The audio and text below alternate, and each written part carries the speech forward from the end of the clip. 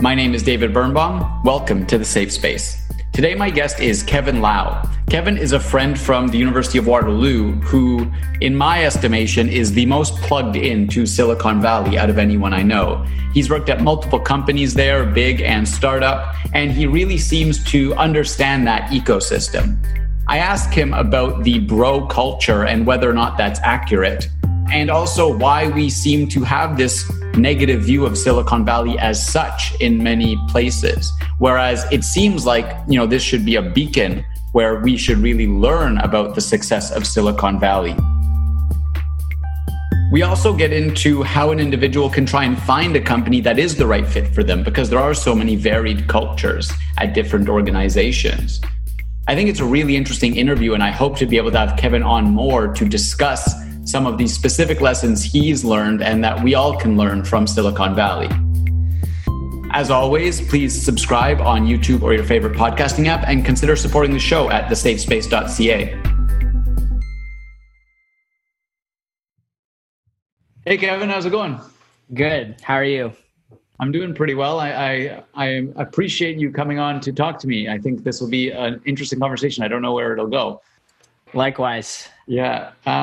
So I wanted to talk to you about what I'd call, I suppose, both startup and startup bro culture, because out of anyone I know, you're the one who's been seemingly most plugged into the tech scene as such. We both went to the University of Waterloo. There's a lot of tech culture there, startup culture there. And while you're not someone I would consider a startup bro, you definitely seem the most plugged into that ecosystem. So I want to start by hearing a bit about how you view yourself in that ecosystem, and then we can talk about, the tech culture as such.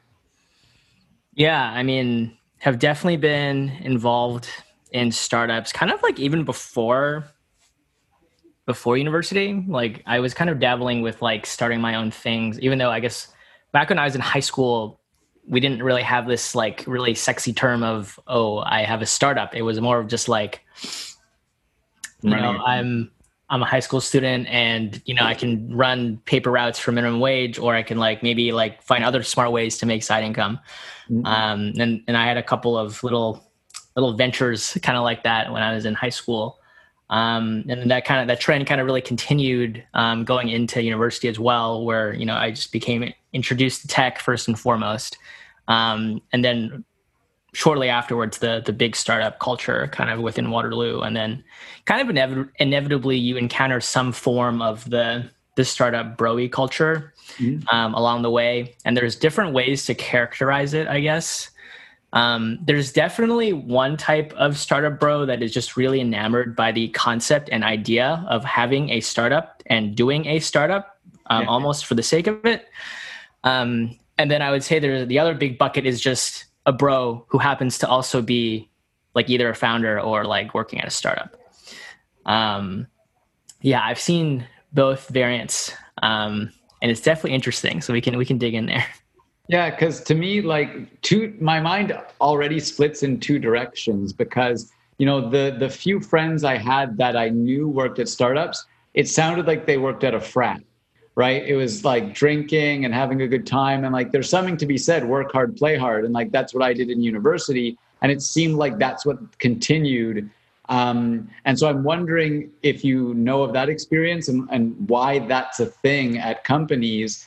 But then also, there is something to be said about the camaraderie of a fraternity, let's say. And if people are working 15 hours a day trying to grind something out, I think there is value in that real camaraderie, but it's also kind of vilified now. And there's ideas it's too masculine, it's not welcoming for some people. So, do those two go together? And I don't know if you want to take one or the other.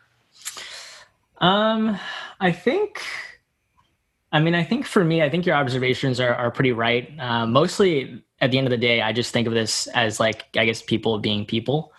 And I think the nuances are being aware of when, you were mentioning, when if the team culture kind of leans a certain way and someone else doesn't necessarily fit into that, I think that's when you want to be conscious about, I guess, making an effort to not feel super exclusionary.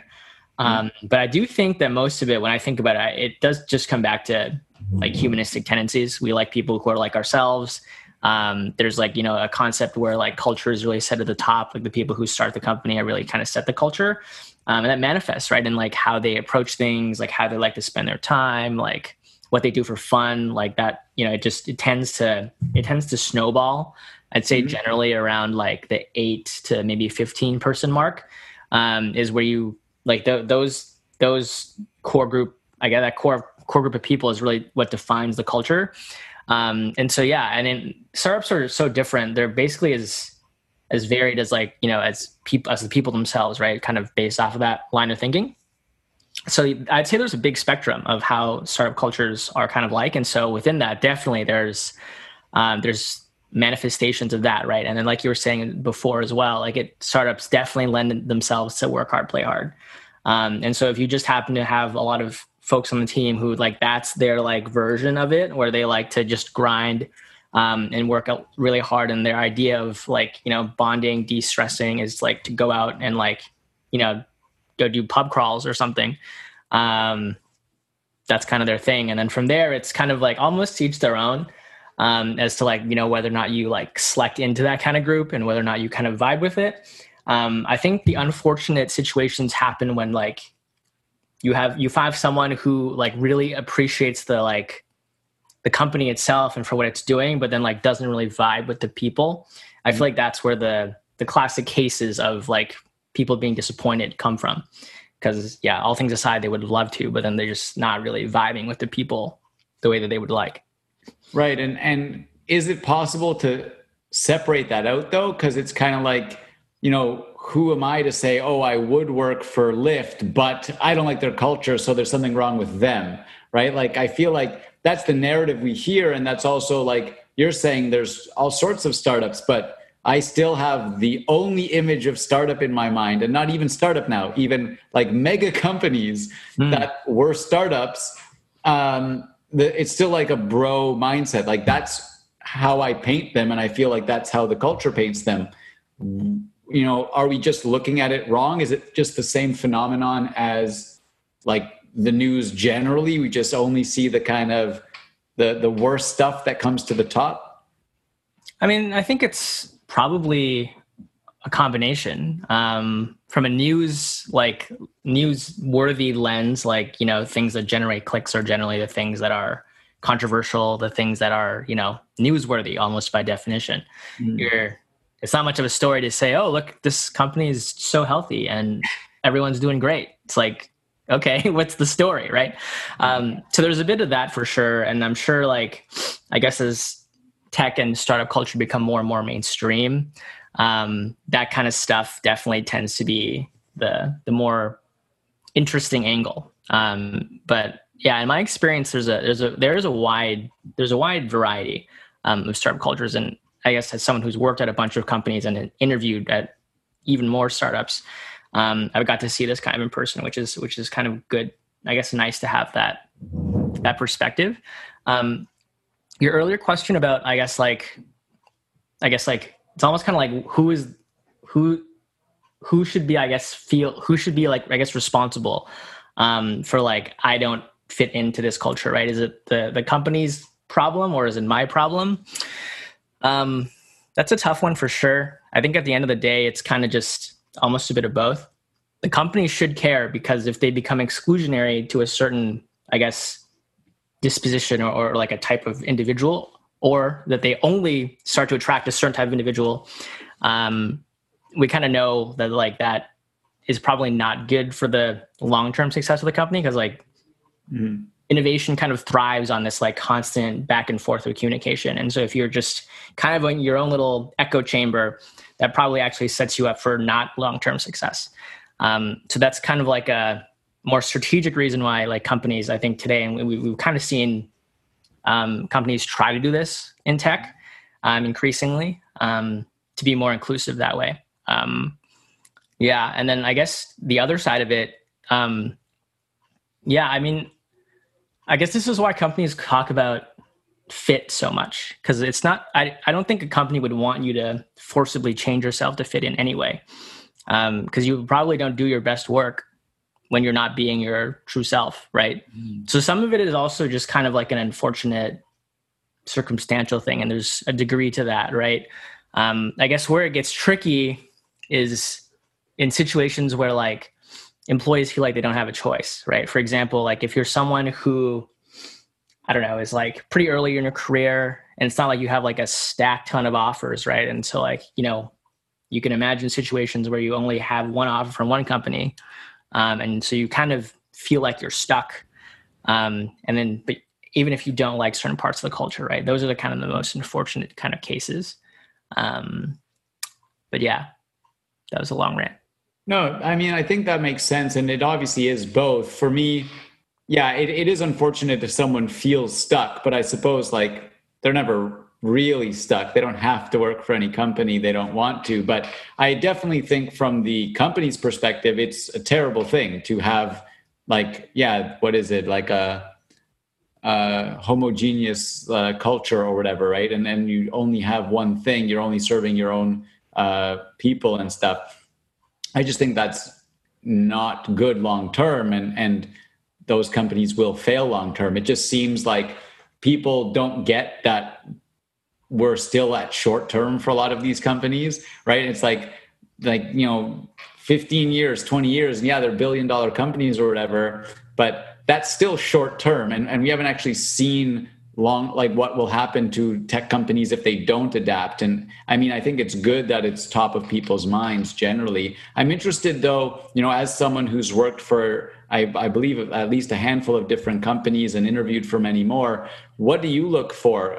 You know, because there are some, I guess, landmines to avoid, because you could end up at a company, at a startup that you think looks good, and then it's one of these ones that maybe you don't want to work for. Because it seems like some people get really caught off guard, almost like they walk into a company and they're like, whoa, this is the culture. So what's your experience been like that, and what do you look for in an employer? Yeah, definitely. I mean, I think one caveat that's starting to arise is this sense of like work-life balance. At earlier companies, that line tends to be a little blurred just because the demands are so great. Like startups basically spend every day like trying to survive. So what you tend to see is kind of a big skew towards like large number of work hours, such that like the lines really start to blur. As I've worked across like, I guess, a spectrum of sizes of companies, one thing that I guess is good for larger companies is that there tends to be more of an affordance for work-life balance. Which is good in the sense that you can compartmentalize a little bit more. So even if like, say you don't like necessarily, you know, you're not like best friends with all your coworkers, that's fine because you also have a life. So like you're not also dependent on them for your emotional needs, and it's not like those things aren't being met. Like you can have other outlets essentially. So you can like more focus on your craft at work, and then like you have your actual life otherwise. I think that's also worth calling out as to why it's potentially a little more critical at smaller companies. In terms of what I look for now in job search, it's mostly, well, I guess it kind of depends, like to each their own. Like I would think that most people, one of their top priorities is learning and growth. I think within that, I look for, in terms of people and culture, is kind of a manager and coworkers that I guess nurture is I think a good word for it. Yeah, there's a lot of things that go into that. It's like people who are like willing to trust, people who are like open to coaching and to training, giving you space and real ownership. I think for me, that's kind of those are the real predicates, I think, of any type of good working functional relationship. One of my managers once told me, like, you don't have to like be best friends with the people you work with, but you need to all trust each other.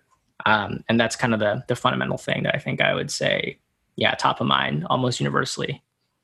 Yeah, and that kind of brings to mind for me, you're also, in addition to, in my mind, being the tech guy, you're the networking guy, right? And it seems like, you know, that's a good first step in terms of trusting a company, trusting an organization and the people in it. It's like, if I get connected, then I know there's shared values through a peer and stuff. I'm wondering, is there readily available guidance like this? Because it seems, you know, when I was a student, everyone was swimming on their own. Like there wasn't anywhere to know. And like, did you figure out a lot of this stuff on your own? Are there resources for people, or do we need like a Kevin Lau show where you can mentor people and help them like understand this stuff? Because, you know, 19, 20, looking for your first tech job, everyone's trying to go to the Valley and stuff. How do people learn to navigate this? Because like, you can almost get blinded by the sexiness of certain companies and not pay attention to any of the other important stuff. Oh, definitely. I mean, that could definitely be like a whole thing in and of itself. I mean, I guess by this, you're referring to how you assess like cultural compatibility. Yeah. And how to like people, I think, I mean, that's a question broader than just tech, right? But I feel like, at least in my experience, people have a harder time being objective assessing some of these tech jobs, especially like the big companies. Everyone wants to work for them, no matter what, if it syncs up with their values and stuff. Mm-hmm. And so, yeah, it's a bit of a broader issue. But have you found resources that helped you or help others learn how to think about these things properly? Because for me, like most people out of university, they just took a job, right? They didn't think much about it, and now maybe they're still there. And yeah, I don't know what guidance might be valuable, or if there's resources out there.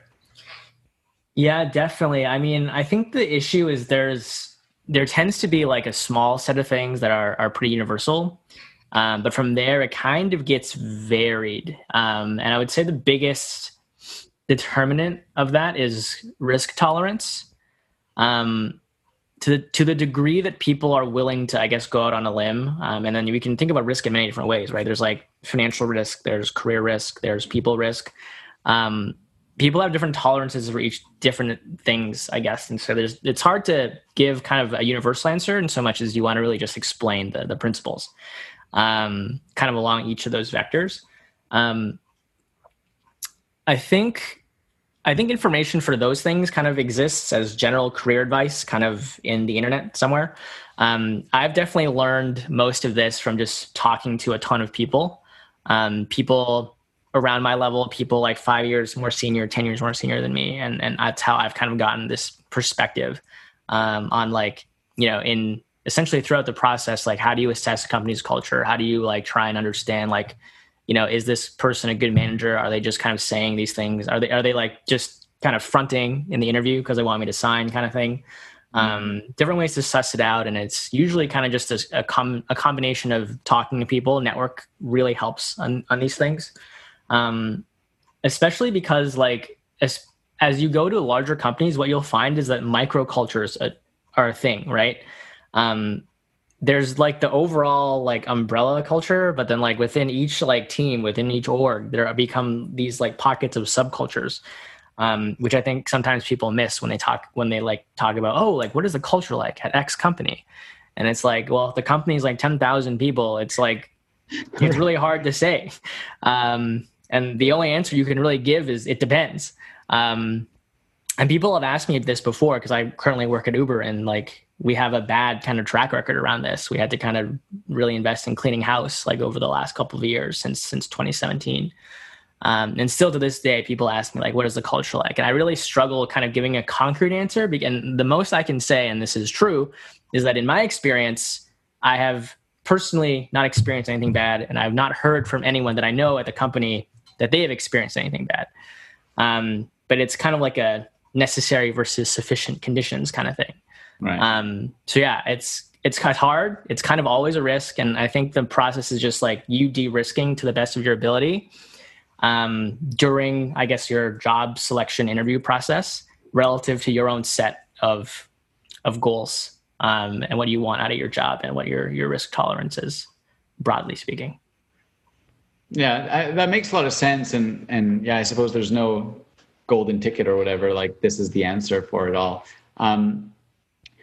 Playing off of, so Uber is a big company. It was in the news, and we won't dive into the specifics of that company, but it makes me think of kind of the meta culture of Silicon Valley as such, right? So you often hear of like, I started by saying the startup culture and you're saying, well, within one 10,000 person company, there's many cultures. And here I am saying, yeah, but I've heard there's one Silicon Valley culture, right? And like my personal experience, I spent 1 week in San Francisco, couldn't stand it because there was guys talking about how like their laundry app was going to change the world and no one will ever do their own laundry again. And it was like, it's just so absurd, right? And so Yeah.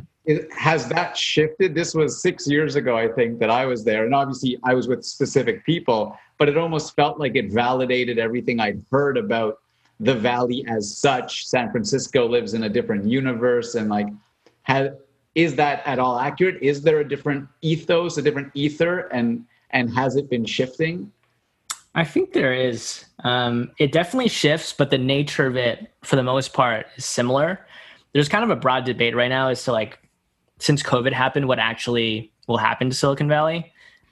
Because the real magic of Silicon Valley was really just kind of the density of like people who are all entrepreneurial, that are creative, and like proximity to funding and network and stuff. And now because of COVID, like there's been a mass exodus out of San Francisco.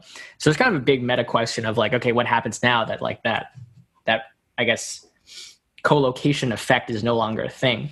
Mm-hmm. But to answer your question, yeah, it definitely is. There was a good, I forgot the name of the documentary now, but there was a documentary about Theranos that I watched, I think last year.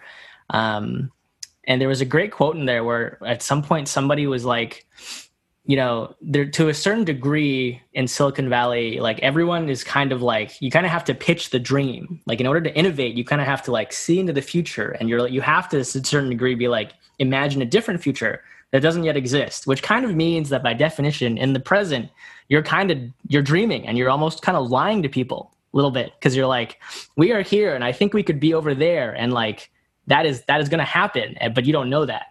And it's kind of this weird thing where the only way to get there though is to make these claims and to try and make that jump. And so I guess like in so much as Silicon Valley is able to be successful is actually, it's because there is this kind of culture. The weird thing is you'll often experience this where like some people take that concept in a totally seemingly crazy direction, right? Yeah. But again, it's this whole thing of it's only crazy until it works and it's a thing. And then now you're like, oh, no one does laundry anymore. What's laundry? You know, right. It's like.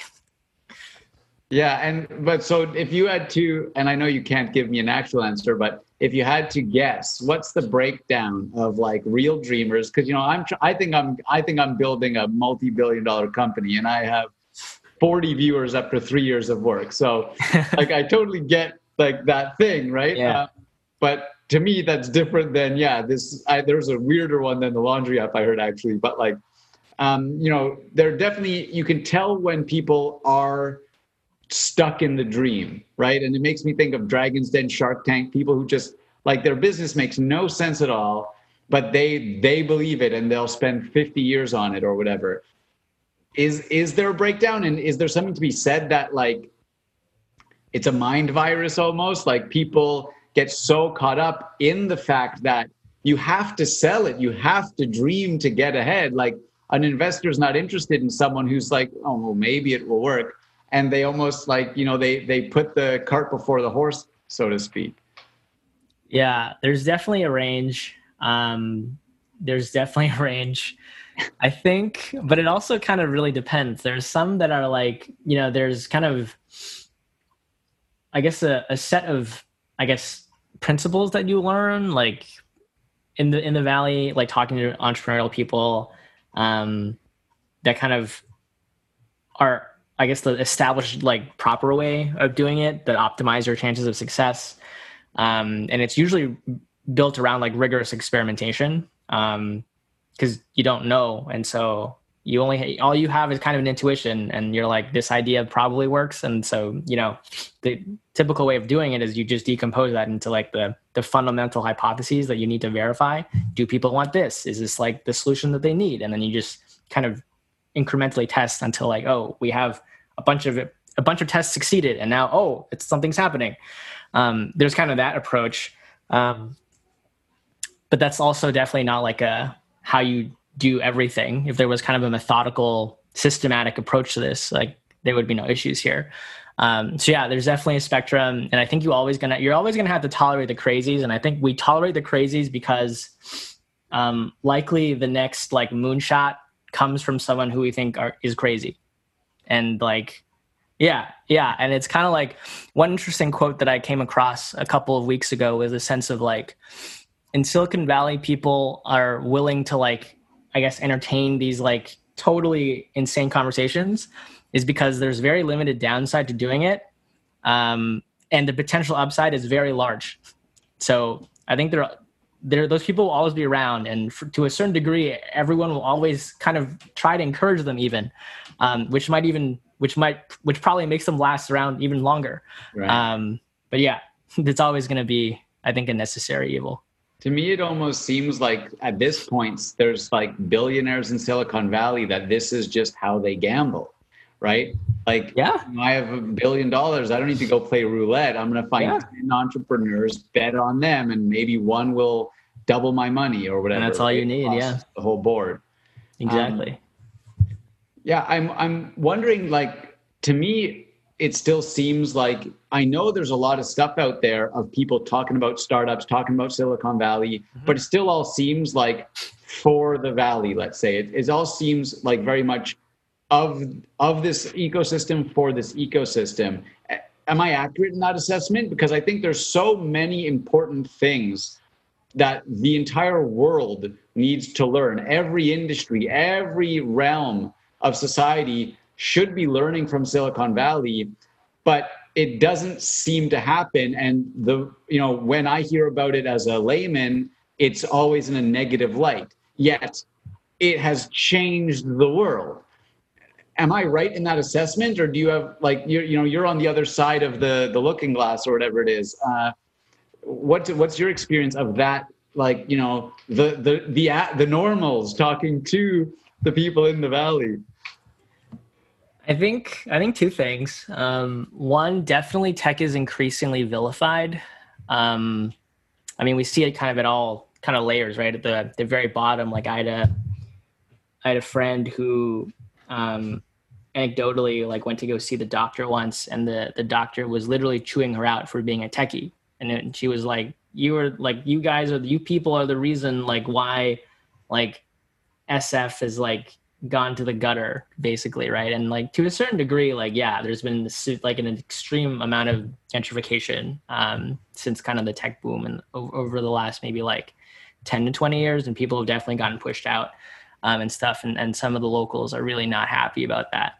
And I've met some of these people too who like have these kind of opinions about tech, which I think is understandable.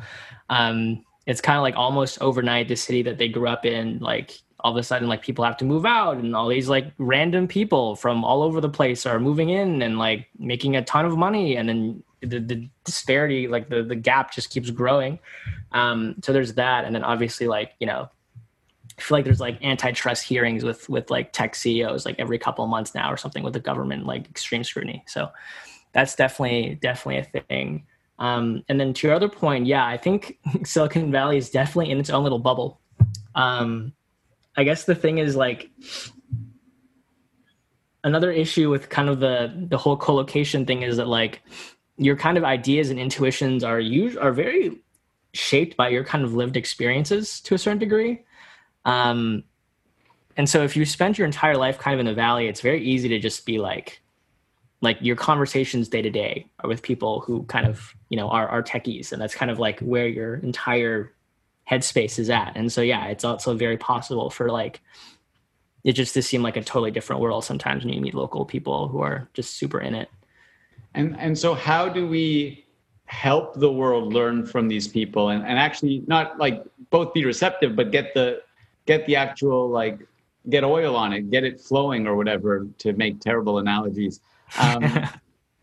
Because I think it's so important. And I very much like, I was on the periphery of it as a Waterloo student, and I turned away from engineering and all that stuff, but I'm interested in it, but I very much want to I want to try and build that bridge because I think it's so important, and I have no idea how to start. So what do you think? I think, it depends on what we're talking about specifically in terms of, I guess, things to learn. even when I was at Waterloo, and this is kind of an ongoing conversation, like for decades, is like this question of like, why is there only one Silicon Valley? How can we kind of recreate that atmosphere, right? And it seems like the only reason Silicon Valley was birthed was kind of like a series of like serendipitous kind of things that all happened for it, in terms of like, like a lot of people point to the fact that there's good weather there. That's kind of like a natural attractor for people. And then over time, like the key three components, right, for why it works is there's like a high concentration of smart people. There's a large concentration of wealth. And you have kind of this natural kind of pairing of like VC investor money, and then like really strong universities. And then I guess also ambitious people. And that kind of like positive feedback loop. You just like put all those things kind of in like the same general area, and you just kind of let it resonate. And then over the period of like, a few decades, like boom, this is the ecosystem that kind of happened. Right. Mm-hmm. And that was a very high level kind of summary, but that's basically it. And then from that, what you're able to, I guess, now produce is a group of people who have, relative to like the rest of the world, kind of an unparalleled tolerance for risk. And I do think that that's kind of one of the biggest differentiators. Having talked to, and this is across the board, like in terms of like how many people are willing to be entrepreneurs, like, and to what kind of degree are you willing to bet on yourself and your ideas? That's kind of from the operator side. And then also on the investor side, like how willing are you to like bet on someone who's super early stages in their company? No real like, financials to look at, like, traditional investing, value investing, public companies, like, tons of diligence is done like to understand the financials and like how the company works, and like projections and market analysis, et cetera, et cetera. When your company is like 10 people, you don't have anything like that. Right. So it's like none of your traditional kind of risk assessment tools work. And so like in that environment, how do you do decision-making? And what you tend to see is like in the Valley, people are kind of down for that. They're like, yeah, that's fine. Have a couple mil here, go start your thing. And then hopefully it works out. And then there's a lot of specifics around like how investors are more founder friendly, or can be more founder friendly, in terms of like, what they, like how they structure the incentives, what they require of the company, in terms of like, I guess, financial history, and like how much ownership they take, which is mostly a representation of how much risk they're willing, what their risk appetite is. Right. And there's really no place like it anywhere else in the world, to the best of my knowledge. Definitely not kind of in Canada, to my experience. I've like peripherally kind of met folks who are kind of in the industry, and like it's actually very obvious. I think even if you look at like their investment strategies, like if you go to some of the VC firms up in Canada here, and you just like look at their websites, they literally will just say very openly that like, in order to invest, you need to have like, in order for us to put money in you, there's like a minimum. You have to like have this much revenue already, like this far into your business. And so it's tough. Mm. And so now, what do you love most about it? Because you're, like I said, you're the most plugged in I know, and I mean, I see there's value in it, but it's not that attractive to me. And so I'm interested. Yeah, what about it gets you? I mean, I think I would say it's mostly energy, energy and the ideas. Like and this is not unique, right? It's just the unique part is the density of it. Like you're able to just find a ton of people who are interested in working on things and like creating things, and like, aggressively trying to become like better in like their lives and their career. And that density of the people with that mindset, who just like want to work hard while they're young and like hustle and like, build a thing from scratch. Cause like in practice, what it looks like is most successful entrepreneurs, like it's like usually their fourth or fifth venture that really takes off. And that's the one that they're known about. But a lot of the times, common trend, like, they'll have like several failed startups before that, right? So what that is indicative of is that what you really just have to do is like throw a lot of time, effort into it, and just like, it's like about repetitions, and being smarter about it over time. And that process also generally helps when you're able to have a community around you that is kind of like-minded and going towards similar goals. And so, yeah, for me, it definitely comes back to the people. I think that's most people I've talked to, that's kind of what they'll tell you is why they like being in San Francisco and the Bay so much. As a city, there's like objectively are better cities. Toronto, for example, is a fantastic city. Yeah. If you look at it just at face value, like, we already have it really good. Like, why move? But yeah, it's for better or for worse, the people that keep me there. Okay, cool. I can definitely appreciate that. And so now my last question is, like, do you have a pitch? Is there anything you could tell someone on top of that, or any last thoughts, I suppose, for people who still aren't quite sold on even the value, or, they're still just confused by everything we've talked about, maybe? What do you have to say to them about this world that we don't quite understand? Ooh, that's a loaded question. I think my thought is always, and I mean, I guess I'm very biased in saying this because I'm still kind of way deep into it, is kind of like, give it a shot. I think it'll become very obvious within like the span of a year or two, like whether or not like you're getting a lot of value out of being in that area and being surrounded by those people.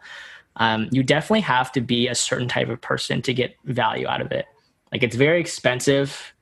Like, the city's not the greatest. Like, there's definitely trade-offs to be made here. If you're the type of person that really wants to, like, first, I think it pays if you're like someone who really cares about, I guess, growing their career and growing their skill set. If you're entrepreneurial, you'll definitely be able to find pockets of people who are like-minded as you. And if you find that group, like a good, I guess, tribe of people that are able to help you grow and do your thing in a more effective and fast way, I think that's what really will hook you in. And if not, then that's totally fine as well. I don't think it's necessarily better or worse. It's just like, what type of person are you, and like, what's going to make you happy at the end of the day. Usually relative to your values and your priorities. So I don't think it's for everyone because of that. But yeah, I would just say, like, you can speculate or you can give it a shot, and like that'll just prove it to yourself whether or not it works or whether it doesn't for you. Cool. Well, thanks. I appreciate this. It was interesting, and you have me enticed a little bit, actually. Really? Okay. No, dude, give it a shot. I mean, now is not a good time. But at some point, you should just give it a shot. You're gonna meet a lot of. Although I guess like your thoughts are more media focused. So it's cool also because that stuff is not too far from LA. Like, that's also a thing you could do as well. But yeah, if you walk around telling people you're trying to start like a new media company, I think a lot of people would get very excited. And I don't know to what degree currently the people around you get excited when you tell them about this project you're working on, this vision that you have. But yeah, I can tell you, like, for better or for worse, one of the top kind of topics at parties in SF is, what are you working on? It's like, what's your side hustle? What's your side thing? And that's something that like people resonate about. Very enticing thing, because I've been struggling to create my own community of people who that's what they talk about, because that's what I want to talk about. I just came up with 2 new business ideas this past week, right? Like, yeah, that kind of thing. So very cool. Well, we'll definitely have to dive further into this sometime, because I think it's important to get this stuff out there, and I ignore the rest of the internet, so I have to do it myself. Yeah. There's a lot to unpack, but happy to talk more. Thanks, man. Yeah, for sure.